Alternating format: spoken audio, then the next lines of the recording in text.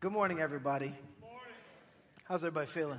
Wonderful. How about my man over here that prayed? Well, yeah, Dish is good too, but you ever seen the commercial that talks about just being okay? That's the way I feel about Dish. But the guy before him that prayed, man, that's my heir apparent right there. Y'all didn't know, but that's the heir apparent.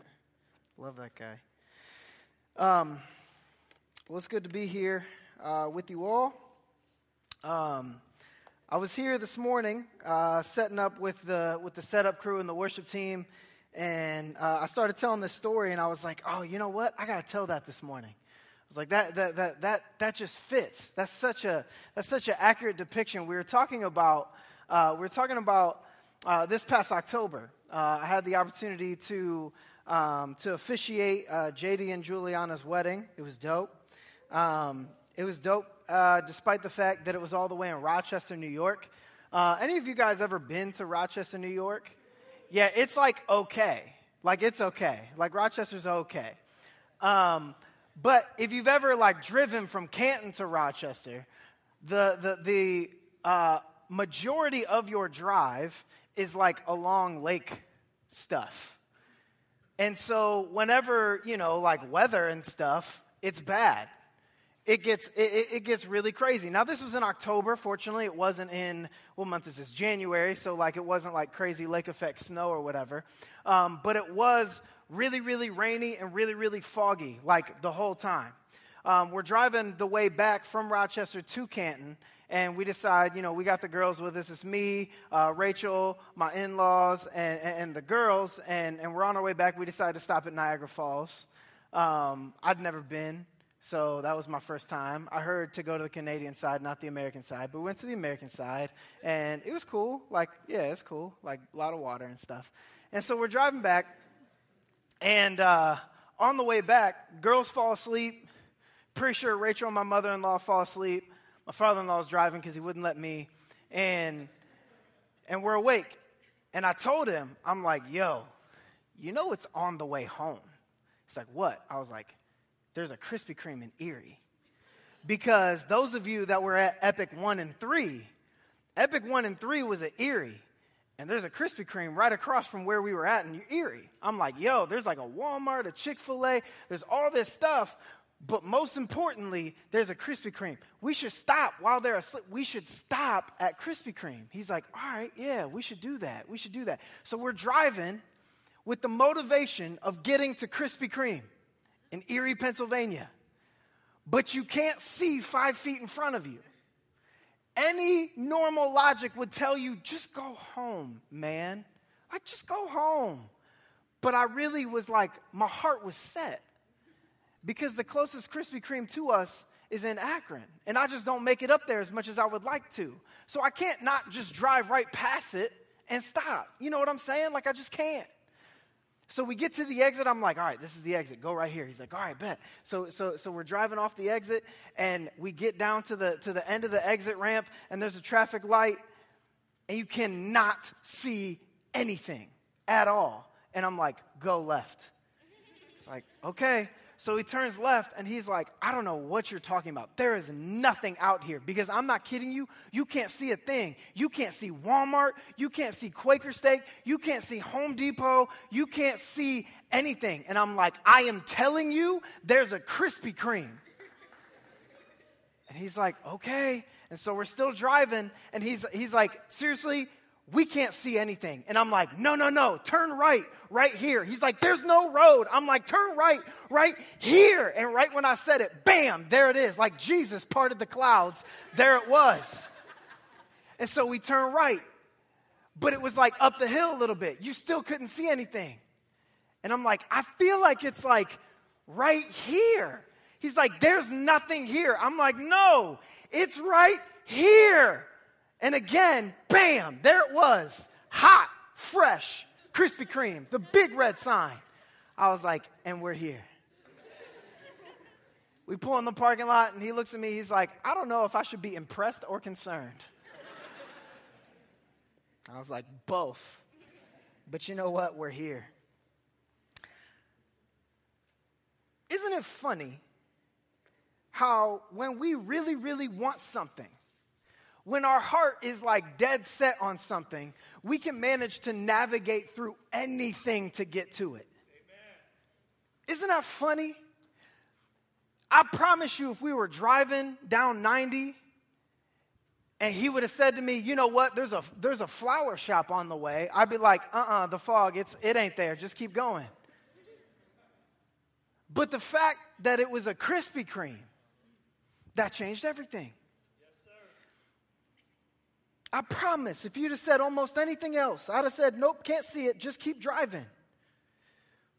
When we trust God, when we trust what God said will be there, Amen.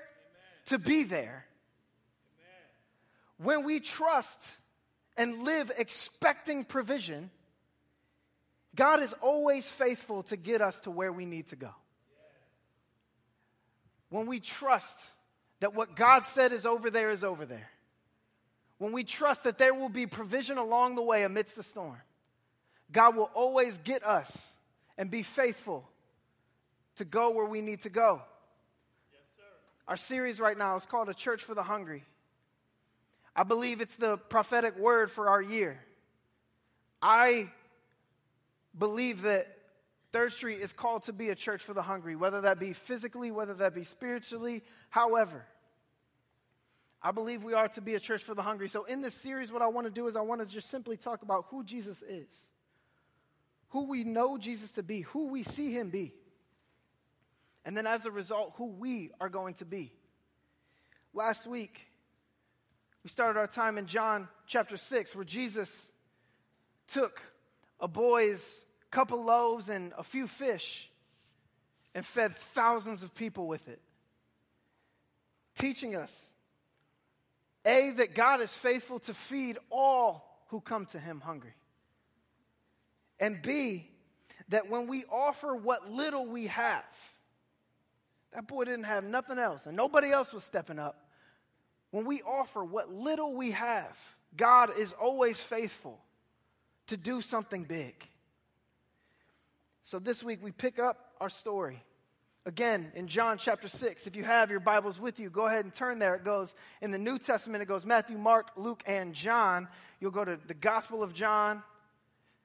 We'll go to the 6th chapter. It's big number 6. And we're going to begin our time in verse 16.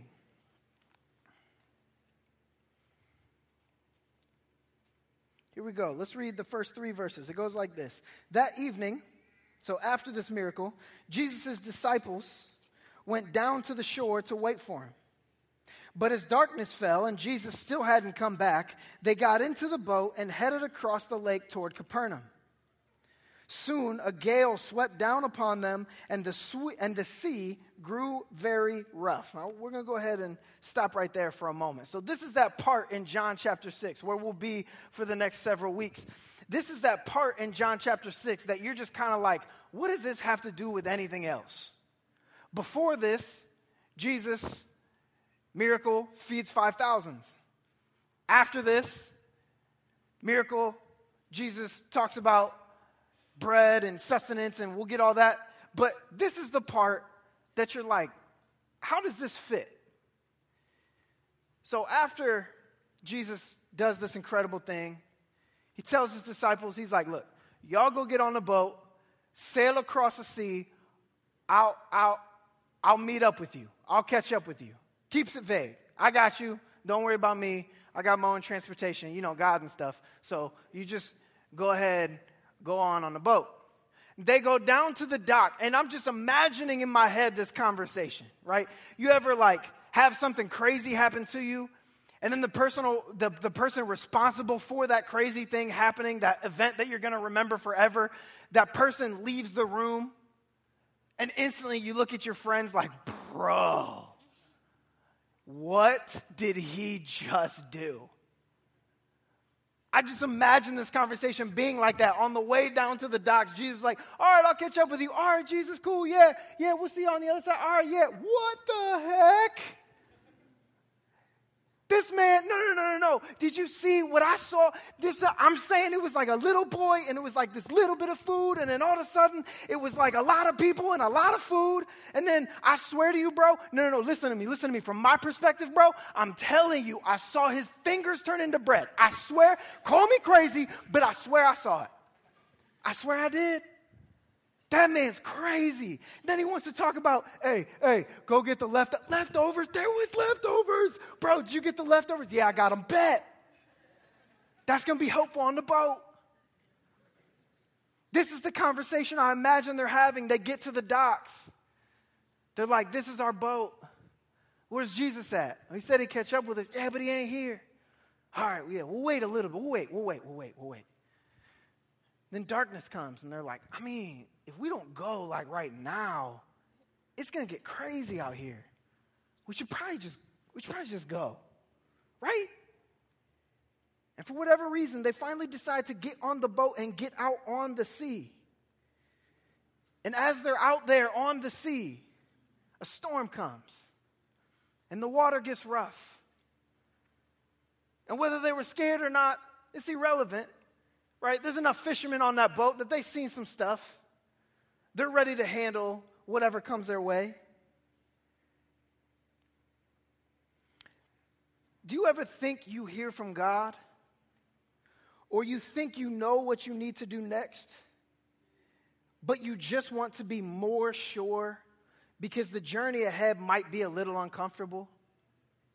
Like, you know what I'm saying? Like you ever have something where like, I feel like I need to do this. I feel like God told me to go ahead and get on the boat and go across. But like, I really just need to be sure.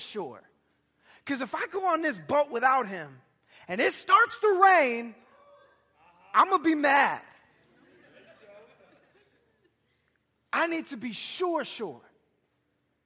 And so sometimes we're standing at a shore in our life. We're standing on a dock and we're looking across the sea at where we know we need to go. We're looking at the clouds in the sky getting ready to just open up and just drop down on us. And we're like, I just need to be sure. I just need to be positive.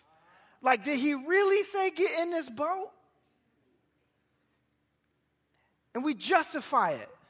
We say things like, we're waiting on God to show up. I'm just waiting on God to show up. I'm just waiting on God to show up. I'm just waiting for God to move. No. I'm going to sit right here with my feet in the water until I feel God push me in. That'll be my sign. I'm waiting for a sign. I'm waiting. But in this story, where is Jesus? When we keep reading, what we're going to find out is Jesus is already ahead of them. God is outside of time. He already knows. He knows what's coming next. He's on the other side of it already. He's standing with you. He's in the middle of it, and he's on the other side. We don't wait on God. God is outside of time. We don't wait for God to show up. God is already here, and God is waiting on us.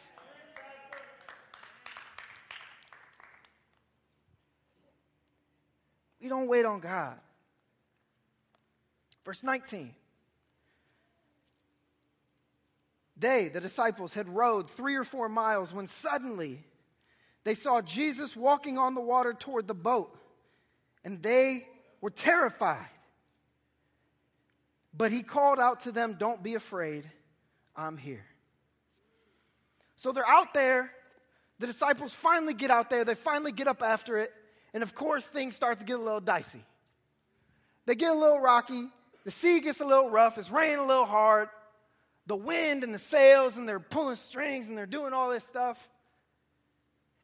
They're out there about 3 or 4 miles. Some will tell you that means they were in the middle of the sea. Some will tell you because of the weather, they probably wandered for a while, so God only knows where they were. But the point is, they were in the storm.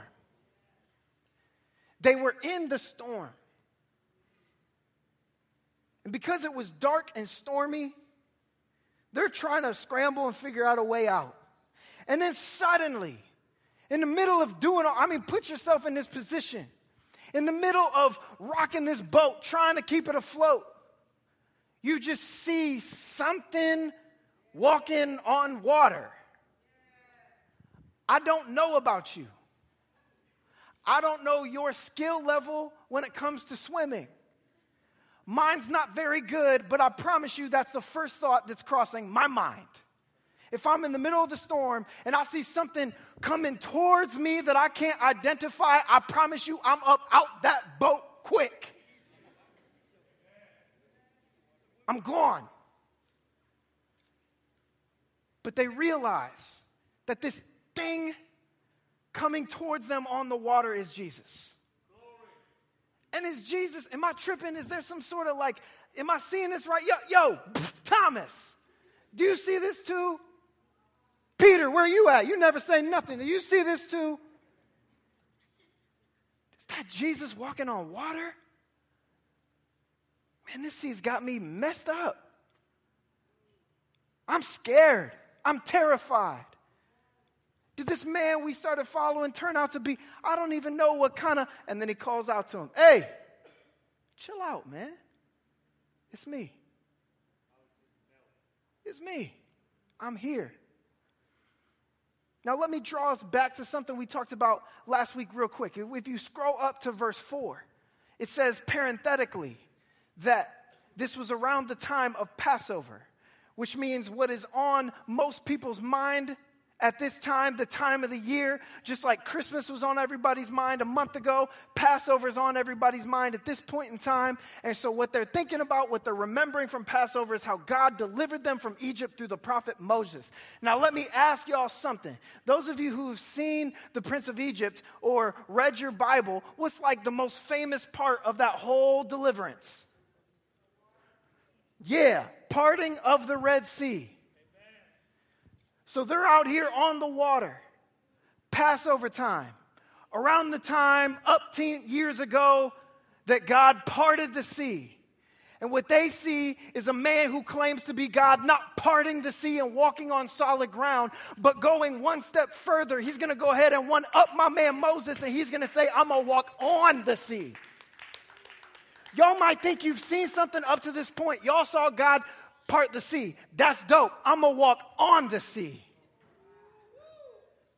Moses can lead you with his staff, put it down in the ground, and then be like, y'all hold up, God's about to do something. But what I'm going to do is go ahead and walk over whatever you're waiting on.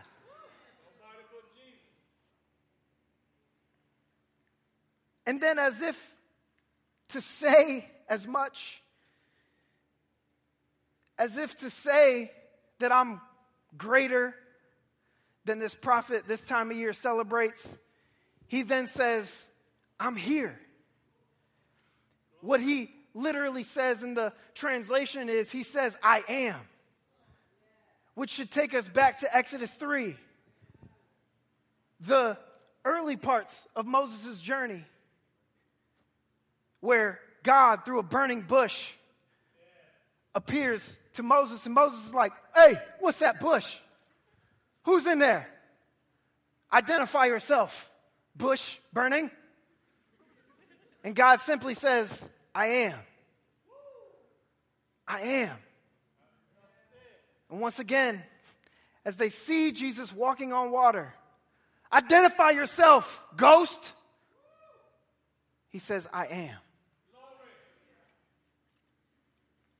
Jesus is showing himself to his disciples to be greater than the celebrated prophet Moses. He's showing himself to be greater than the very elements that they are in the middle of a battle with. He's showing himself to be greater than any act the human imagination can possibly come up with. Even after that wild miracle back there on that piece of land. Amen. Jesus is showing himself to be greater. Jesus will always show himself to be miraculous. Jesus will always show himself to be greater than whatever storm we're dealing with. And Jesus will always remind us that I've been doing this for a long time. There's this Moses way of thinking that we've got to get out of. And there's this Jesus way of thinking that we've got to pick up. A Moses way of thinking is waiting on God to part the sea in front of us. A Moses way of thinking is saying, I'm going to sit right here, cross my arms like my 2-year-old that pouts too much until God moves that big thing in front of me. But a Jesus way of thinking says, go ahead and get your butt on that boat because I told you to, and let me worry about the details. That's what we got to pick up. The way we get to where we dream of going is by trusting that still small voice that's already on the water in the middle of the storm. The way we get to where we dream of going is trusting that wherever Jesus is, whether I feel him near me or not, he's got a really good vantage point to see me from wherever he's at. We all have storms to navigate through. The truth for us this morning, while we're dealing with it, right here in the middle of it all, is that there is a gracious, calm voice speaking to us in the middle of it all. And that gracious, calm voice is greater than the ways we expected to navigate. He's greater than the elements we are battling, and he is greater than anything we can make up in our own imagination. Look what happens next. Verse 21. Verse 21 says, then they were eager to let him in the boat. No kidding. And immediately they arrived at their destination. Now, the danger of casual reading of Scripture, you will miss this. Two things. They were eager. They said, who's that out there? They hear Jesus say, I am. The appropriate response was, well, get in. Quick. Hurry up. Not like, prove it. Not like, oh no, I'm a fisherman. I've seen a lot of weather. Weather tends to do this thing, and I don't know. I mean, there's and it's stormy and it's rocky, and we don't really got time to be looking over here, and I got to worry about how I'm going to make it to shore. So, I mean, get in if you want to, but we really got to focus on making it to shore. The appropriate answer from the people who knew him best on earth was, get in. Please, get in here. And then it says, and again, the danger of casual reading is that you'll miss this. It says, immediately they were on shore. No matter if you believe they were 3 or 4 miles in, so they were in the middle, or they were 3 or 4 miles, so they were wandering and still close to this shore over here. No matter what you believe about where they were on the sea, there is no way that by one person getting inside the boat, they should magically just arrive at the other side. 2 miracles in one 5-verse story. When the disciples rushed to get Jesus in their boat, they arrived instantly at their destination. When we receive Jesus into our boat willingly, we may be in the middle of it. It may seem like there is no way out.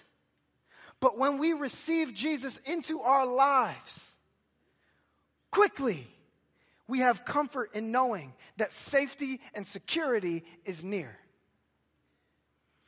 Jesus brings safety and security. Safety and security is not found in our analysis. Safety and security is not found in us checking the weather report before we board a boat. Safety and security is not found in an Excel spreadsheet where you put together numbers and figure out what makes financial sense. Safety and security is found solely in Jesus Christ being in our boats. That's safety and security. Not that the other stuff's bad, but that's not safety and security. This is who Jesus is. Jesus is ahead of us. Not the other way around. We're not like ahead of Jesus' timing. That's one of the phrases I think gets misused the most. I'm just waiting on God's timing. No, you're trying to figure out God's timing. Jesus is sitting there like, no, shh, he's almost got it. Jesus is waiting on us. It's not the other way around. This is who Jesus is. Jesus is more than a prophet. He's more than a guy who can stick his staff in the ground and watch the sea part. He can walk over the sea. He's more than a guy that can help you pull some strings in the middle of the storm. He's a calm voice that can stop it entirely. He's more than a self-help book that can make you feel better for a second. Or a 60-minute worship service on a Sunday that makes you feel rejuvenated. He's somebody that goes with you throughout the week and makes sure that you see something coming and you know how to get over it because he's already gotten over it. And by the way, he's been doing this a really long time. The Bible tells us he was there at the creation of the earth. No matter what time period you believe that happened or how long it took, the point is, Jesus was there. You believe he's a few thousand years old or a few million years old? Honestly, I don't stinking care. The point is, Jesus was there. You tell me the earth is older than we think it is, that's fine. That means Jesus has been doing this for longer than I think he's been doing it. That's fine. He was there when Moses was looking at a burning bush trying to figure it out. He was there when Moses was leading some slaves out of Egypt and it looked impossible because they were faced with a big old body of water that wouldn't want to move. He was there. He was there when nobody wanted to step up and face a giant. He was there when there was 400 years of silence and the people of God lost hope. He was there when the people were mourning because they thought they had lost Lazarus. And they were ticked off because Jesus wasn't around and how dare you not be here when your best friend dies. He was there. He was there on that cross when the entire world turned against him because every ounce of sin was upon him. He was there. He was there in that grave for 3 whole days while the world mourned. And then he wasn't. Jesus was there. And Jesus alone, his journey alone, his power alone, his authority alone is enough for us to be comforted with all safety and security. Jesus alone is safety. Jesus alone is security. When I read this passage, I have to ask, who are we going to be? If this is who Jesus is, who are we as a church going to be? I'll tell you this. No matter what it is, we're going to trust that God is ahead of us. We're going to trust that if the answer is, well, let's wait and wait for God to catch up with us, that's the wrong answer. We're going to trust that God is already ahead of us. And after a whole lot of prayer and a whole lot of discerning and a whole lot of God waiting on me, I believe we've arrived at the shore. I believe we've arrived at the conclusion that God is calling us to unity in this particular property. This spring, 3rd Street Community Church and the Martin Center are going to merge. They're going to become one thing. Now, that might not shake a lot of you because a lot of you are like, I thought it already was one thing. And I get that. Honestly, some days I think that too. But it's not. But it's going to be.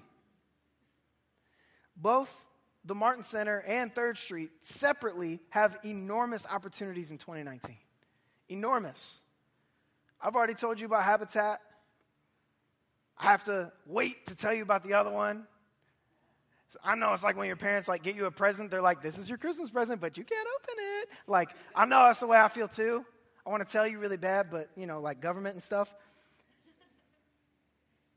But there are big opportunities this year. No offense, Nate, that government I'm sorry, bro. City councilman, I'm sorry. But we believe that God is bringing the Martin Center and 3rd Street staffs together. We believe that bringing these staffs together will be mutually beneficial and create a staff and leadership structure that will be stronger together than we already were separately. But here's the thing. We need your prayer and support. Because if I'm going to keep it all the way real, there's a lot about this that doesn't make financial or business sense. What would make sense is for 3rd Street, a completely financially sustainable church, to leave this 100-year-old building alone. It would make sense for the Martin Center to keep on trucking with their budget the way it is and focus on their fundraising efforts the way they need to focus on it. But I don't believe that's what God's doing. I believe God is putting us together to create this big, white, hot, crazy epicenter that through its unity will see the light of Jesus explode immediately all across wards 2 and 4 in our city. And I'm willing to bet, because my God is bigger than wards 2 and 4, beyond. Amen. That's what he's doing. But at the end of the day, according to the United States government, we got to make it work on paper. So, we got to figure it out. My question to you this morning is, what's your role? What's your role? A lot of stuff's coming up. We need a lot of people on board. Are you about to be there? We're going to go through a storm. 2019 is crazy. But God's calling us out to the water. Are you coming too? Even more personally than what's going on here at the church. Even more personally than that. In what area of your life is God calling you to get on a boat? In what area of your life are you maybe already on the boat? Maybe you're already in the middle of a storm. Do you need to hurry up and welcome Jesus into your boat? Is it about time you let Jesus get in the boat and you stop trying to steer the ship? I don't know. That's between you and the Holy Spirit. But this is who Jesus is. And this truth gives us comfort and security, safety. This is who Jesus is. This is who we're going to be. Let's pray.